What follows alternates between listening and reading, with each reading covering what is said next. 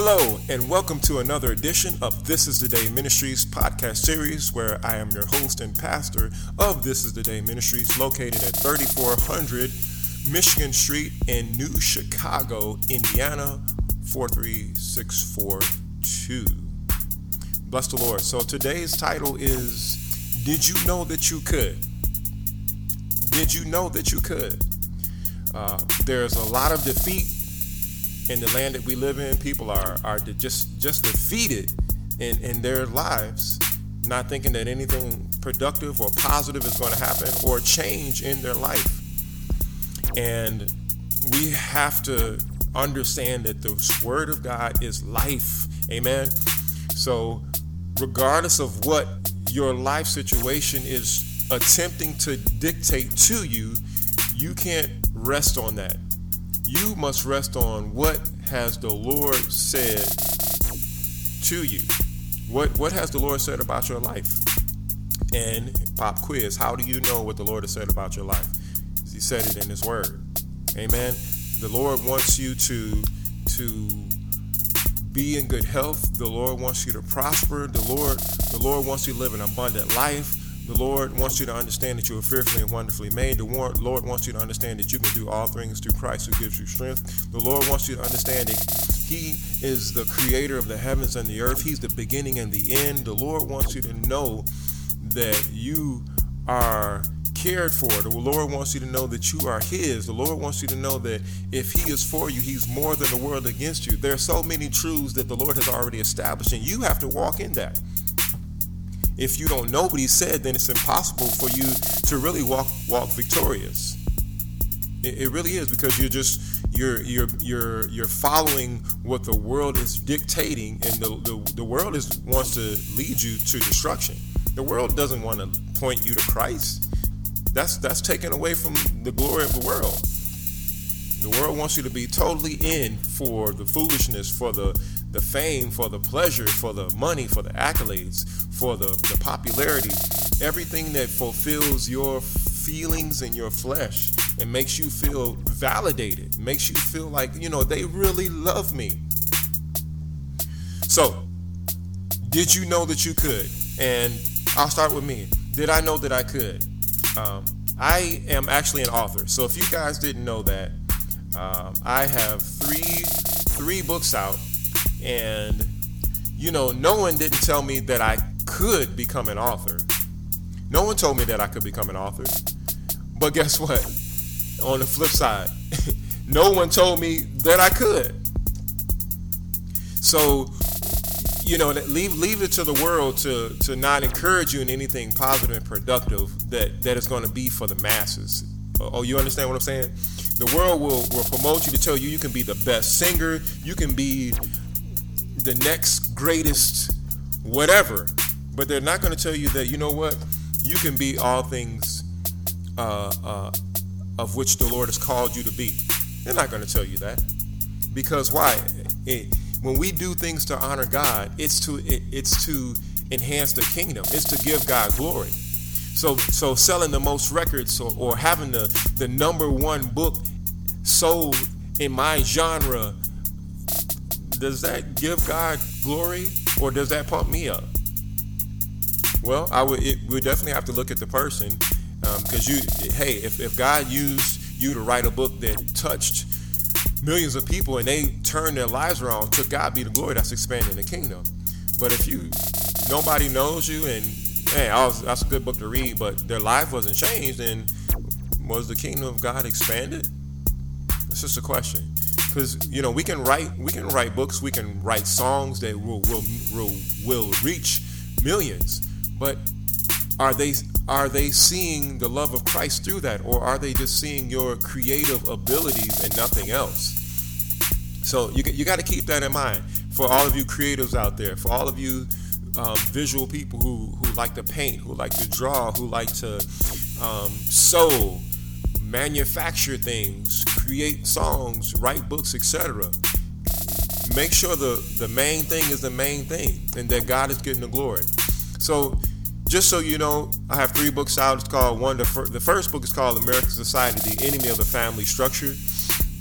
And hey, American society is a great society. You know, we as Americans claim that we have we live in the greatest nation in the world, and it's a free nation. You can do anything your little heart desires, even to your detriment. But we also have, in America, we have a lot of things that are wrong and that need to be changed. So that's why my mission and my goal, my heart's desire, is to expose error and to point people to what the word of the Lord is saying, because that is what we need. That is what we need. My second book was entitled Never Quit, 10 Tools Necessary for a Lifetime of Love and Marriage. Remember, we talked about love being an action. So there's some things that you must do to make sure that love is being shown. Just saying I love you isn't enough. It really doesn't prove that you love someone just because you said something. You know, there's a cliche that says actions speak louder than words, and that's very true, because love is an action. Love is something that you do. In my junior edition is entitled Restoring the Family Unit. Learn how to bring your family back to its creative purpose. And all three of these books are written from a biblical vantage point. It is my desire that we understand that we were created by God and that we should function our lives knowing that, under that umbrella. As a father, as a husband, as a father of daughters, and as a father of sons, I must know how to train my children up. As a husband to my wife, I must know how to interact with my wife, even if she doesn't agree with everything that I teach or that I lead my family in a particular way, so long as it's biblically based and it's under the umbrella of loving God and being obedient to what He's called me to, then we're going to have to continue to move forward in that. Amen. And men, I talk to you all the time. I have several podcasts directed towards the men. We have to love our families and we have to lead them. We have to lead them in the way that God instructs us to, with godly character, love, compassion, understanding for their differences as being women and being children. Absolutely. Absolutely. So did you know that you could? What are some things that you want to pursue? Again, in whatever that particular thing is that you might want to pursue, you have to check your motives behind it. And if it's self-seeking and it's meant to please you and pump you and prime you and to exalt you, then you probably shouldn't pursue it. But if you want to help people, you want to expand the kingdom, and you really want to minister to people that are lost, or you want to advise people from going down the road that you went because it led you to destruction, then absolutely, praise God. You know, we people need help. And the thing that I found is that people really won't ask for help. People grow up with this idea that, you know what, if somebody knows that I'm struggling with this, then they're going to think I'm stupid, or because I'm a certain age and I have questions about this, I might be looked at as dumb, so I'm just not going to ask, and I'm going to shy away from it. Well, check this. Any problem unaddressed remains a problem, even if it's a small or a large problem. It remains a problem. So you have to address it. It has to be addressed. Your family needs to address those issues. Men, husbands, you need to address the issues that your family's having, so that you can move forward and grow. We don't want to have arrested development, just getting older but never progressing in our mind and in our maturity. We need to grow. We have to. Amen. So today is a wonderful day to start moving forward. If there are things that you haven't addressed, did you know that you can start addressing those right now, today? It's better to own up and say, you know what, I missed the mark, and hey, I just didn't understand, or I thought this was right, or I thought I was doing the best thing. But this is what you have to do. You have to be able to humble yourself and say, you know what, I've been presented with information that I didn't have before, and I see the error in my way. And that's a hard part. That's the hard part. We can have been in a certain way or particular way so long that we can think it's right. But when we come face to face with the word of the Lord and it is in opposition of what we've been doing, we have a choice to make. Either we can keep doing what we've been doing in opposition to the word of the Lord, or we can say, you know what I've been doing is contrary to what Scripture says. I need to make a change. Praise God. Hallelujah. Let's go ahead and make those changes. Amen. Your family is dependent upon it, brothers, for you to make those necessary changes. Your community needs you to make those necessary changes. Your wife needs you to make those necessary changes. And the job that you're working, I'm telling you, you'll see a difference when you align yourself up with what the Scriptures are teaching. You will see a difference in your life. Now, I'm not saying that difference is going to be, wow, everybody's like, man, you made a decision to get on the side of the Lord and to be obedient to his word. That change could be, man, do you think you're better than us? Do you think just because you read the Bible that's the only way? Well, yeah, there's only one way, but everybody's not going to see it that way. You have to pick whose side you're on. Remember, I told you, if we dig deep enough, we're going to get to this question. Either you're on the Lord's side or you are on the side of the enemy. Make your choice today. Did you know that you could? Yes, you can. You can do it.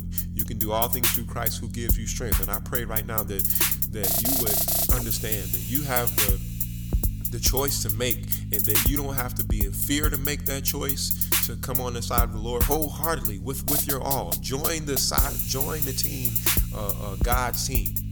Amen. We need to continue to expand the kingdom. And how do we expand the kingdom? By shedding the gospel, spreading the gospel, by explaining the word of the Lord that we have with proper exegesis and hermeneutics, because we don't want people to be misled. There's a lot of false doctrine and heretical teachings that are going forward, but we have to understand, when we understand and rightly divide the word, we have to give it. This is what it is.